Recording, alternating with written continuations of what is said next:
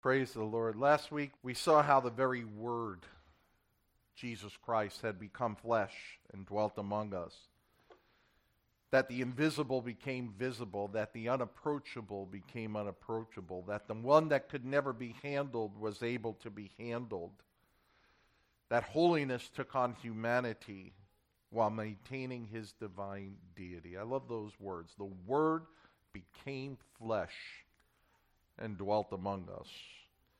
And then we saw that to celebrate Christ's first coming is not found in the customs or the culture of the world, but is found in the heart of those who trust and believe in him. Dietrich Bonhoeffer, great pastor who was killed at the hands of the Nazis right before the end of the world, wrote these words: "Who among us celebrate Christmas correctly? Whoever finally lays down all power, all honor, all reputation, all vanity, all arrogance, all individualism beside the manger. Whoever remains lowly and lets God alone be high. Whoever looks at the child in the manger and sees the glory of God precisely in his lowliness."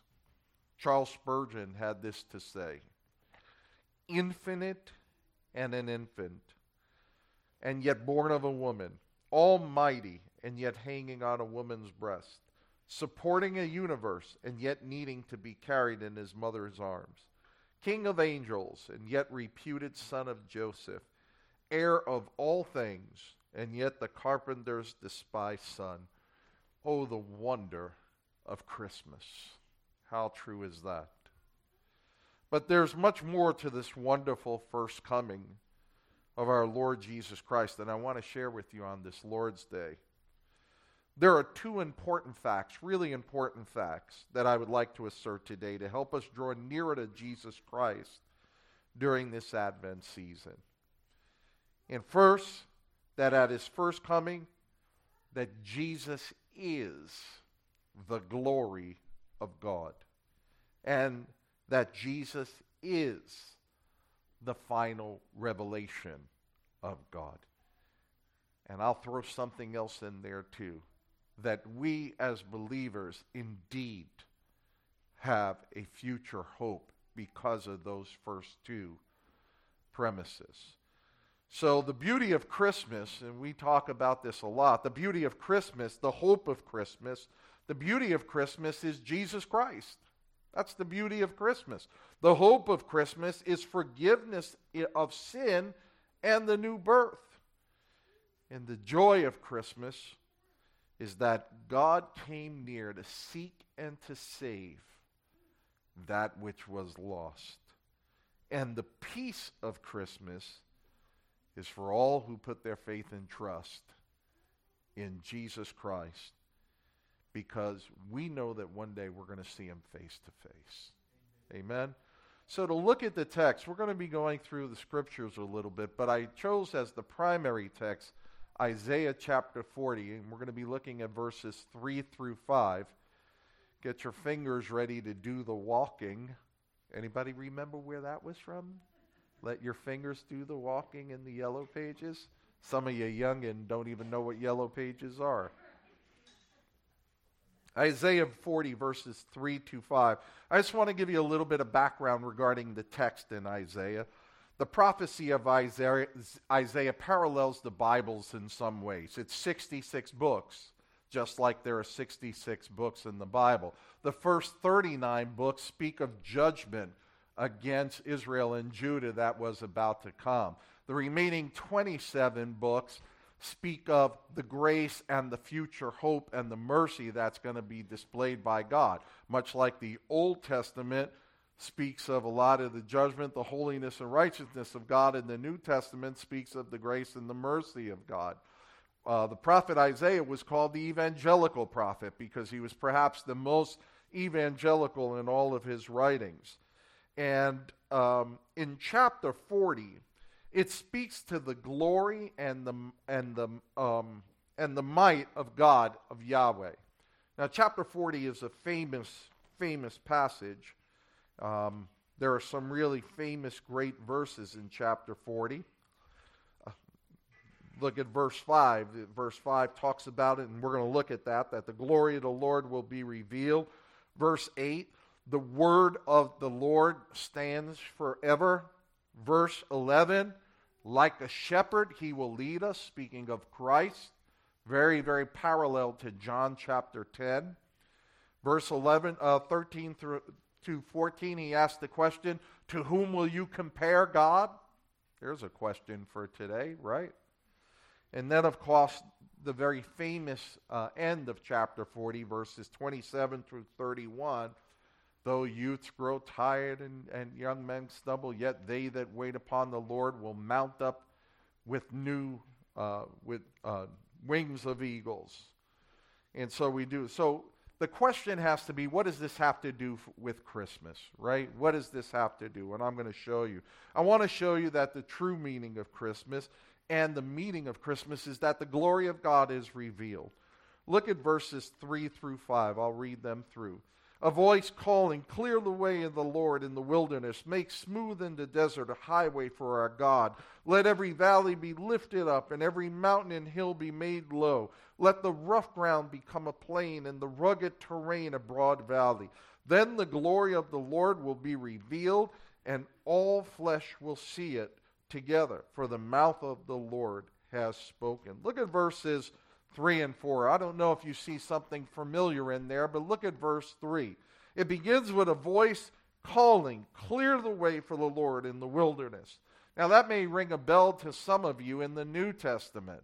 There was a prophet in the New Testament that came announcing, clear the path for the Lord. Anybody know who he was? John the Baptist. John the Baptist. And the New Testament Gospels testify to this, that this is in fact John the Baptist. Mark 3:3, Mark 1:3, Luke 3, 4 and 6. John's role was to prepare the heart for the coming of Messiah by rending their hearts toward God. Now, how did John do that? He did that by preaching a baptism of repentance. John's message was to repent. He was calling the nation of Israel, repent, repent. Now there's a reason. John burst on the scene after 400 silent years where no prophet said, thus saith the Lord. And John came preaching a baptism of repentance. Now, you think about it, repentance stirs the heart, repentance moves the heart, and it causes people to consider, where am I with God? With repentance comes conviction. With conviction is the vehicle for salvation. If the heart is stirred by the Spirit of God, if the heart sees its own inadequacies, its own sin, then the Spirit of God can come in and save that person. So before Christ came on the scene, John went forth, and John went forth preaching repentance. Remember the scene of Jesus down at the Jordan when he was there, when John was down at the Jordan and he saw the Pharisees coming, and John, in his ever politically correct way, said, who warned you, you brood of vipers, to flee the wrath of God to come? Could you see John doing that today? Oh my goodness, talk about being politically incorrect. He was politically incorrect back then, right? But he was saying, who warned you? You're not coming here because of your religious position. You're not coming here because of your national position. Unless you're coming here to repent and turn from your sins, then it's a waste of time for you to be here. And do you remember the reply of the Pharisees and the Sadducees that came to see him? Very odd reply. We have Abraham as our father. You ever dawn on you, like, what kind of response is that? Like, who warned you to flee the wrath of God that's coming? We have Abraham as our father. You know why they said that?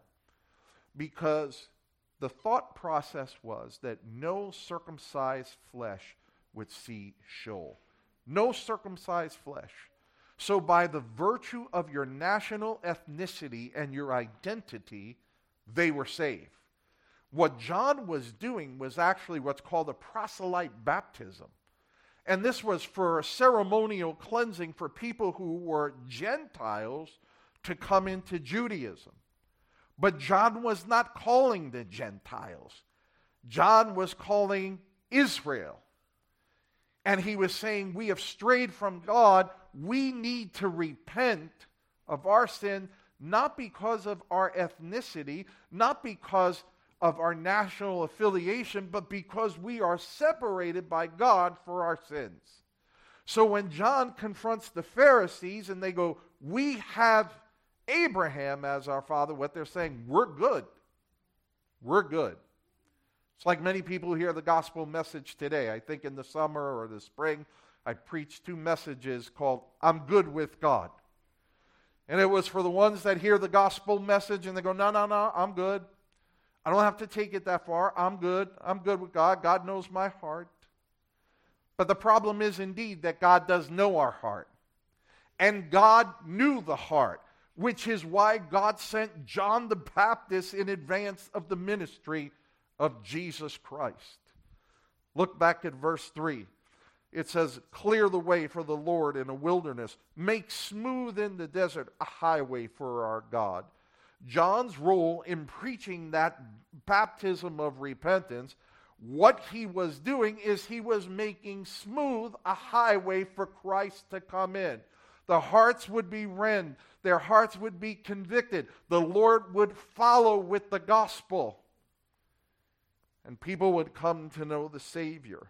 So make smooth the desert and the highway for our God. Let every valley be lifted up and every mountain be a hill made low. And this was part of the ancient custom of kings sending out heralders into towns with messages. There were no emails, there were no tweets, there was no Facebook, there was none of that stuff. News traveled slow.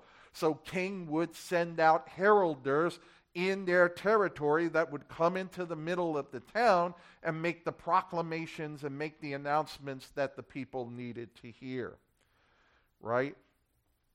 This herald would announce news about the king. The king is coming.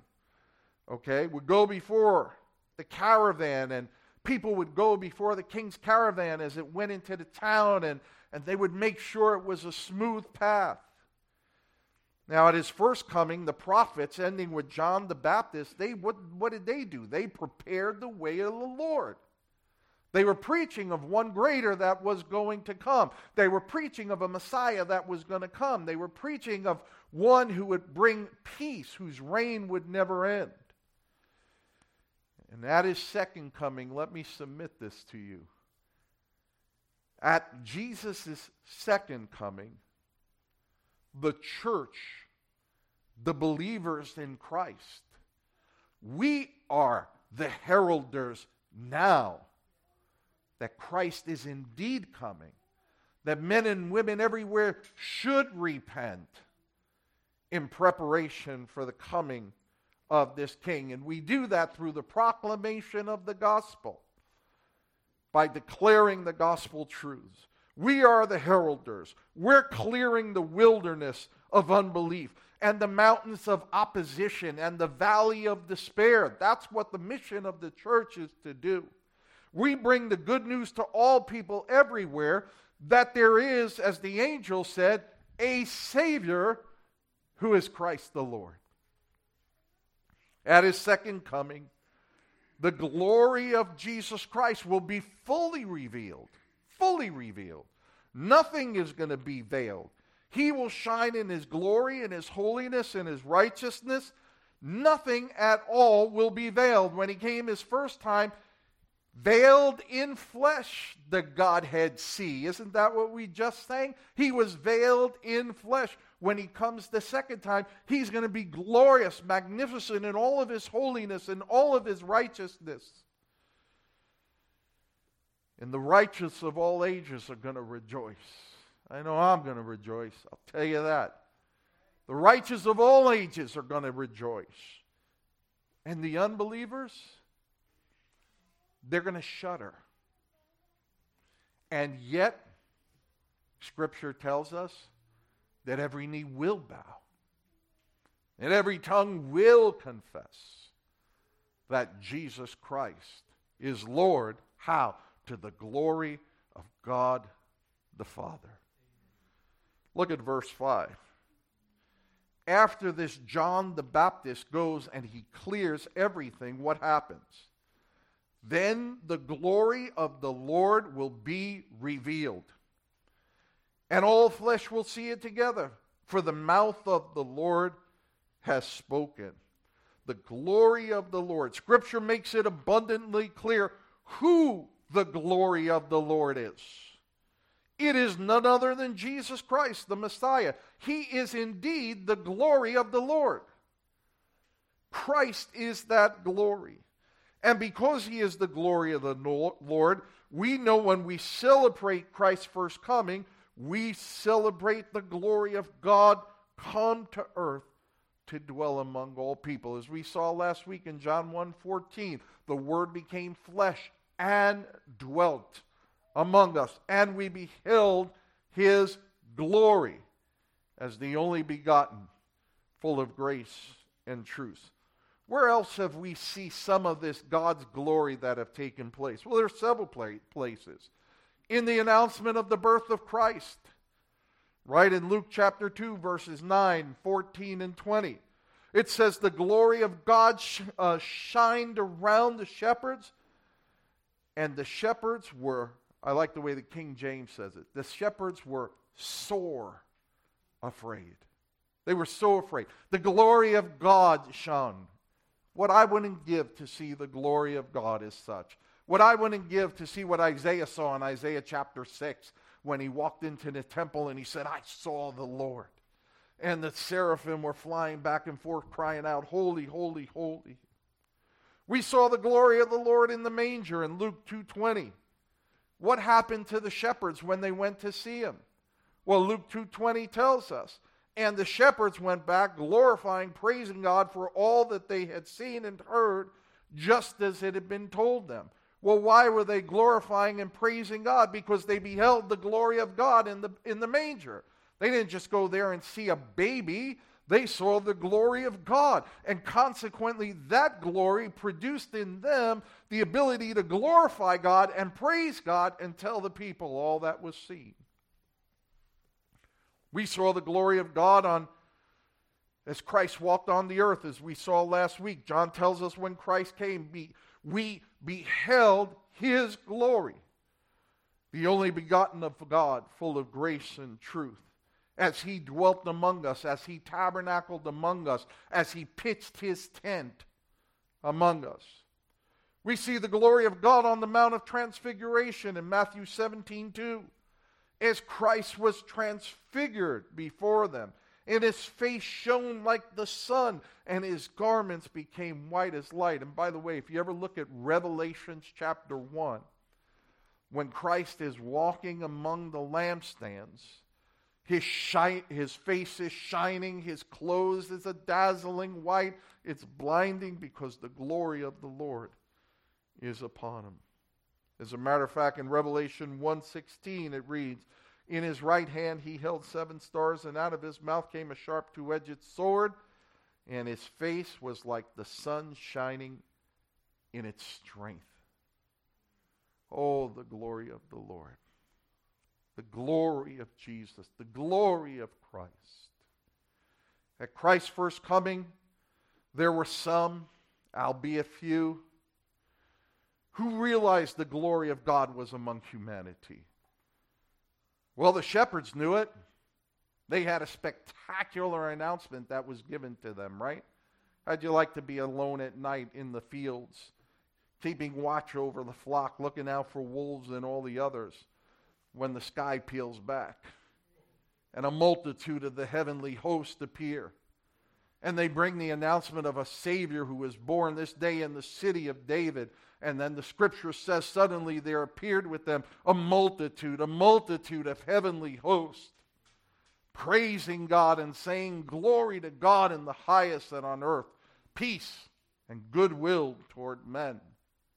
Boy, oh boy, there are certain places, I've said this time and time again, but there are certain places in history I would love to be. I wish I could have been at creation. Could you imagine? Nothing. Nothing exists. And God spoke the word.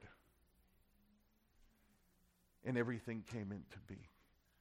He spoke the word and he created light. He spoke the word, he created the oceans. He spoke the words and he created the animals. He spoke the word and he spread the stars out in the sky. The universe was created. He knew every single star by name. The sons of the morning rose up to praise him and sing. Oh my goodness.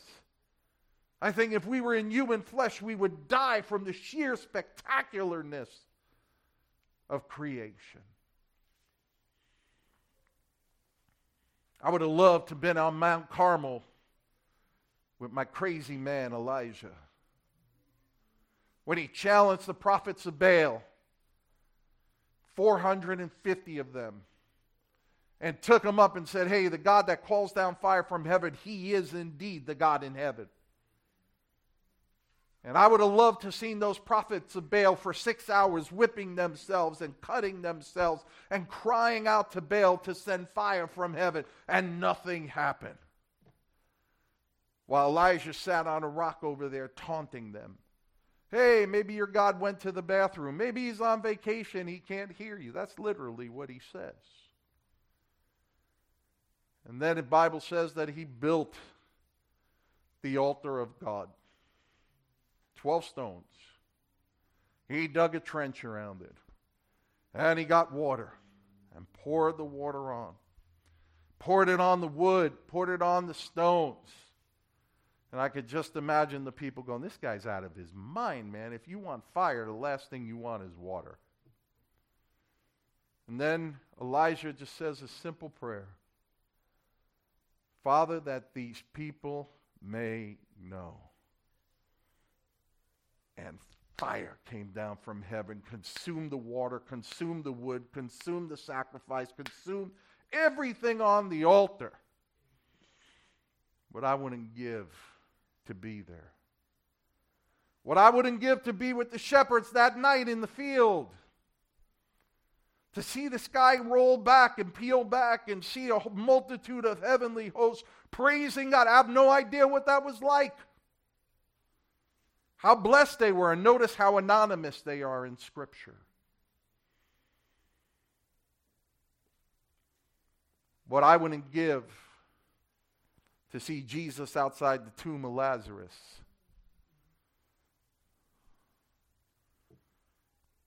And say, roll the stone away. Lazarus, come forth. Man, oh man. What I wouldn't give to be in the garden the day of the resurrection. When that stone came rolling away. When the power and the might of God raised Jesus from the dead.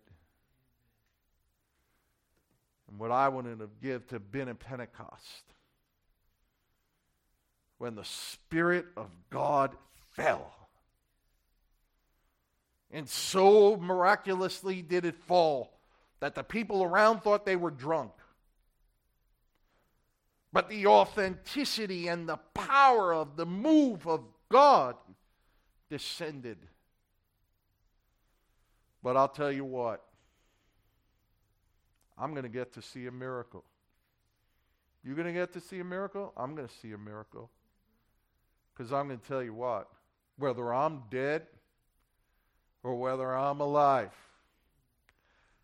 I will be there when the trumpet blows, when the voice of the archangel shouts, when the dead in Christ are going to rise first, and then we which shall remain shall be caught up to meet the Lord in the air, and thus we shall ever be with the Lord forevermore.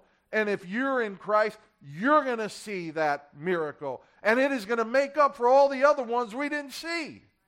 For so powerful and glorious is going to be the sight, because in that moment, the glory of God, Jesus Christ, is going to be revealed in all of His glory.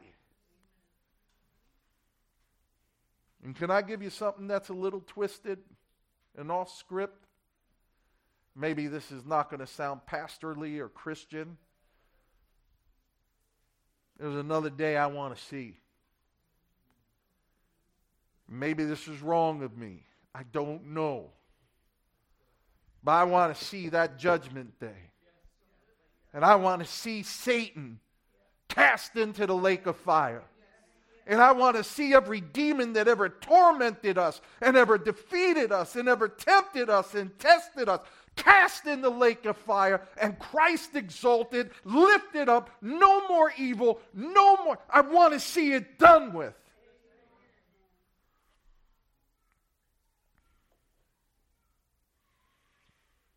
Yeah, the shepherds knew it. Simeon knew it in the temple when he saw the baby Jesus, and he said, "Now my eyes could close in peace, for I have seen thy salvation of Israel." Anna the prophetess knew it. The disciples knew it, although they were slow of heart, they finally caught on. And all came to be known and be changed by their encounter with the glory of God. And if you are in Christ, you know it.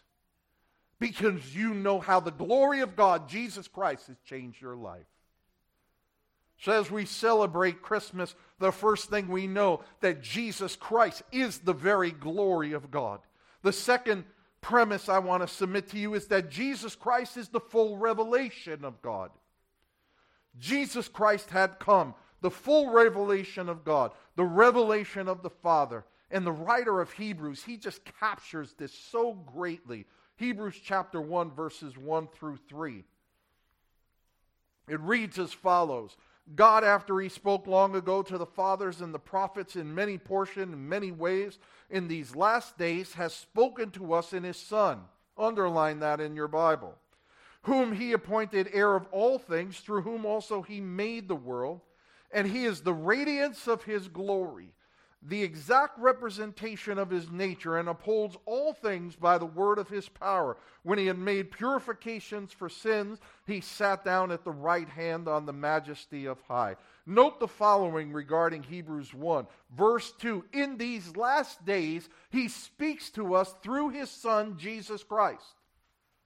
There it is. The glory of God, we proclaim it because He is the full revelation of God. And by the way, to reject Jesus is to reject God. To reject Jesus as the revelation of God is to reject God completely. You can't have God and not have Jesus. No longer is Christ revealed in types or typologies. Christ in the ark as in the days of Noah. Christ on the Mount Moriah as in the sacrifice of Isaac. Christ in Joseph as forgiveness. No longer do we see Christ in the Passover lamb. Christ as the manna. Christ as the bronze snake lifted up. Christ as the suffering servant in Isaiah 53. Christ as the fourth man in the fire. The full revelation of God came in Christ. And the long-awaited for and much anticipated revelation of God was there in flesh, and He dwelt among us. And He exercised His rightful authority over the Word of God, over the temple, over creation. What are all the miracles of Christ? It's His rightful authority over creation in every single aspect of it. He exercised His authority over demons, over illness, even over death. Rather than millions and bazillions of people flocking to Him, they crucified Him. And I love the way John says it at the end of John 1:14. We beheld His glory as the only begotten of God, full of grace and truth. So we see that Christ is the glory of God. We see that Christ is the revelation of God. And then there's the added part that I submitted to you. And that is the hope of Christ. When we remember Christ's first coming, we marvel that the glory of God dwelt among us. That there were those who were able to behold Jesus, eat with Jesus, touch Jesus, learn directly from Jesus. But God has reserved greater yet to come. At Christ's first coming, our Lord Jesus came humbly. J.I. Packer states this: the Christmas message is that there is hope for a ruined humanity, hope of pardon, hope of a peace with God, hope of glory, because at the Father's will, Jesus became poor and was born in a stable so that 30 years later he might hang on a cross. But we which are here today have a hope of yet another great event, one where our Lord Jesus Christ will indeed come. But this time, he's not coming humble and lonely in a manger, but as the full, revealed glory of God. As the coming King, and he will indeed rule and reign over his creation. He will come to bring justice. He will come to bring righteousness. He will come to end hatred and rebellion. Evil will be done away with. The afflicted will find healing. Those who have longed for him will see him. And he will be exalted by believer and unbeliever alike. Let me state that again. Those who have longed to see him will indeed see him. Have you longed to see Jesus? Have you longed to see Jesus, to lay hold of him, to place your eyes upon him, to embrace him? We will see him. And when Jesus comes, he will set the course of history right. And his reign will know no end. Listen to the words of Scripture. Isaiah 40:10. Behold, the Lord God will come with might, with his arm ruling for him. Behold, his reward is with him, and his recompense before him. 1 Thessalonians 4:16 through 18. For the Lord himself will descend from heaven with a shout and with the voice of the archangel and the trumpet of God, and the dead in Christ shall rise first. Then we who are alive and remain shall be caught up together with them in the clouds to meet the Lord in the air, and thus we shall always be with the Lord. And notice these words: wherefore comfort one another with these words. When we're overwhelmed, when we're defeated, when we're in the midst of illness, when we're in the midst of brokenness, when we're in the midst of being broke, wherefore comfort one another with these words.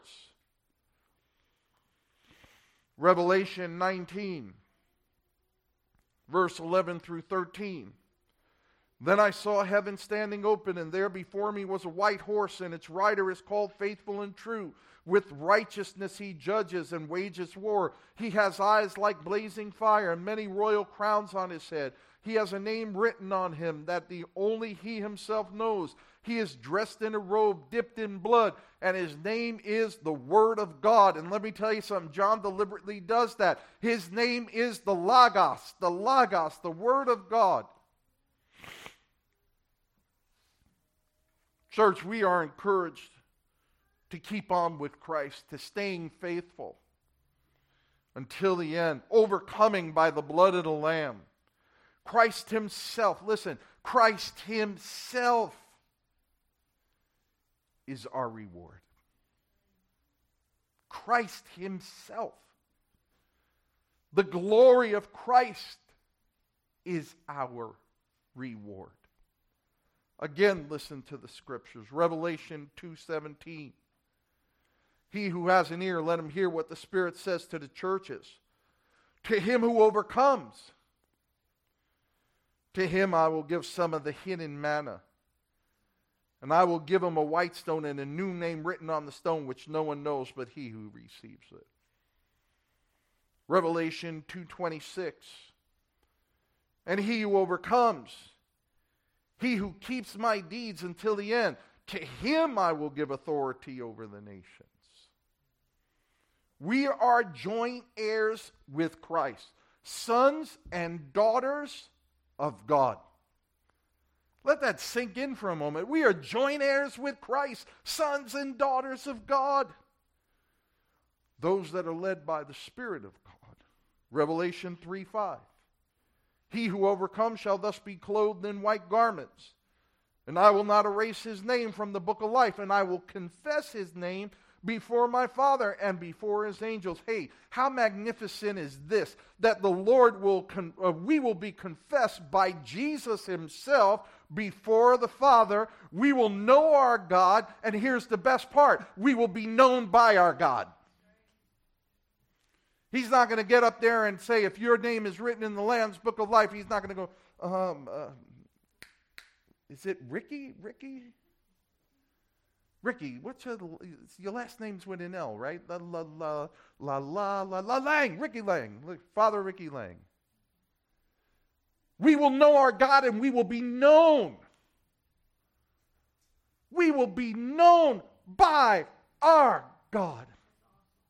That is awesome. Amen, sister. You're 100% right.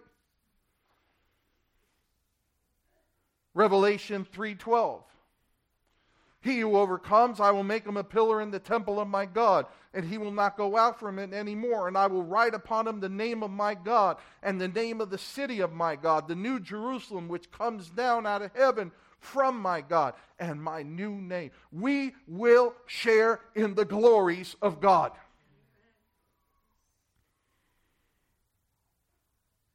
That is inconceivable to me. We will share in the glories of God. And let me share something else. Revelations 3:21. He who overcomes, I will grant him to sit down with me on my throne, as I also overcame and sat down with my Father on his throne. Just get the picture here. I really want you to get this picture. In any kind of monarchy, no one would endeavor to sit on the throne of a royal. I want you to get this picture. It would be the height of contempt, the height of disrespect for a commoner or a person who's not authorized to sit on that throne. If you go to Buckingham Palace, nobody runs in the throne room and says, take a picture of me in the throne chair. Wouldn't be permitted. The height of disrespect. Notice the words of the Lord. To him who overcomes, I'm going to grant him to sit down with me on my throne, as I also came and sat down with my Father on his throne. I said last week when we looked at the Word became flesh and dwelt among us, I said the invisible became visible. The unapproachable became approachable. The one that couldn't be beheld, you were able to behold him and touch him and feel him and eat with him and walk with him and talk with him. The very God became human flesh. And as I said to you just before, Christ himself becomes our reward. But not only does he become our reward, but we get to sit with him in his place, his royal place, his divine place. Why? Because we have been made right by the blood of Jesus Christ. And so we can come with boldness. And let me share something. You could do that today. You can come with boldness before the throne of God if you are in Christ. Finally and foremost, and this is what I love the most,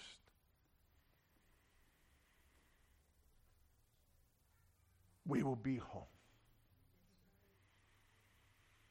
We will be home. The hidden things will now become real. What was hoped for will become reality. The long-awaited glory of Christ will be realized. There'll be an end to sickness, an end to suffering and evil. Justice will finally be established. The long cries for Christ and God will be satisfied. The striving against sin will be over. No more temptation. No more depravity. No more longing for the wicked thing. The striving against sin, the war against sin will be done. Peace will be established and will be permanent. No more will we roam. No more demonic taunts. All the demons who ever tempted us and tested us and tormented us will have been cast in the lake of fire and never more to bother us. Praise God. Oh, church, while Christ is indeed the glory of God, while Christ is indeed the full revelation of God, there is a glory to come when we share in the full resurrected glory of Christ.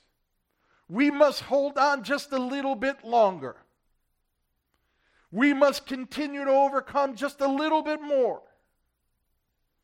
We must keep our eyes focused on Christ, focused on the church. Continue to be diligent in the things of God. We must love each other with the love of Christ. We must demonstrate that love of Christ to the unsaved, to the unbeliever.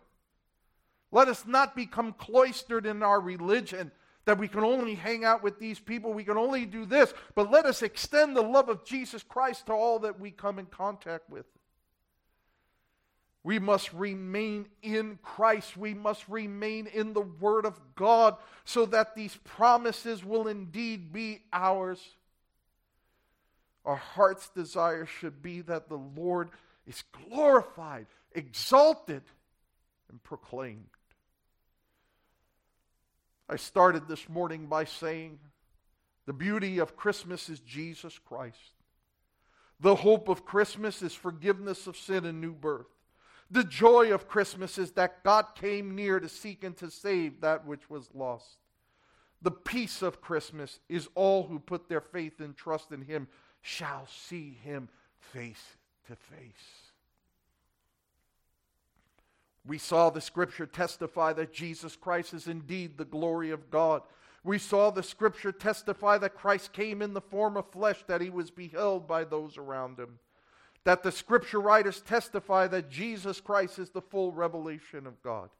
And it is upon this truth that believers in Jesus Christ can place their faith and trust. And let me share something. And all who believe will not be disappointed.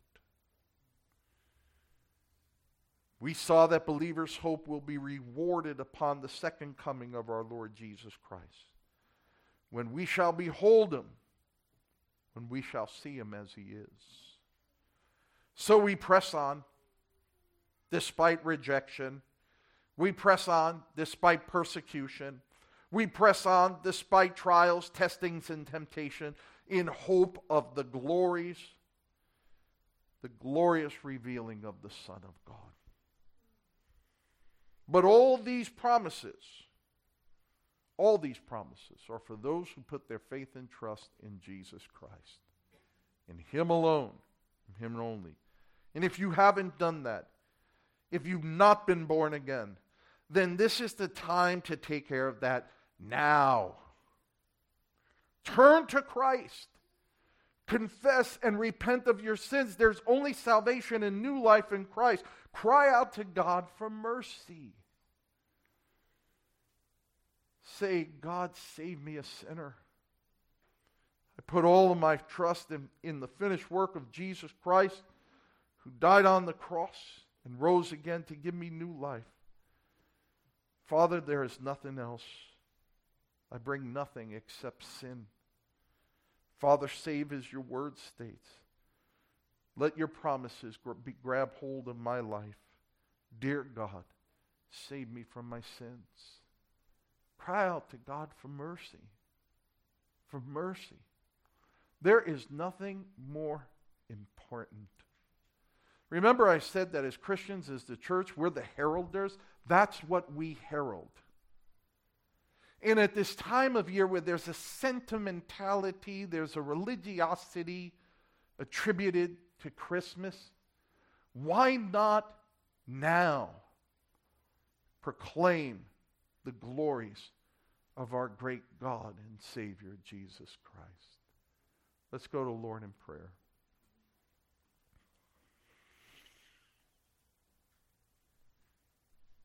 Father, I realize that there's many times when I preach the Word of God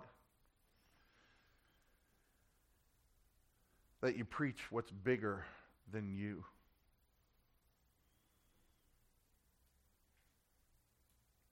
Lord, while we celebrate that first coming of Jesus, Lord, how the Word became flesh and dwelt among us, and we beheld His glory, the glory of the only begotten of God, full of grace and truth.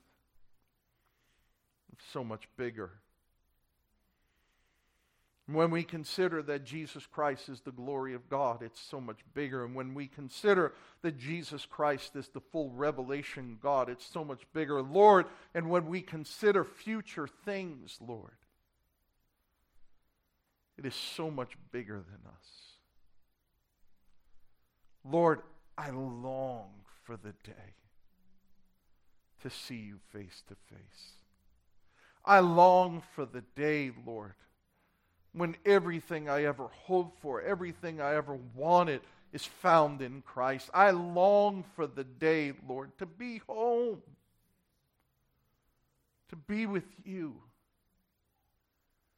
I believe it'll be the first time in my life that I will feel right.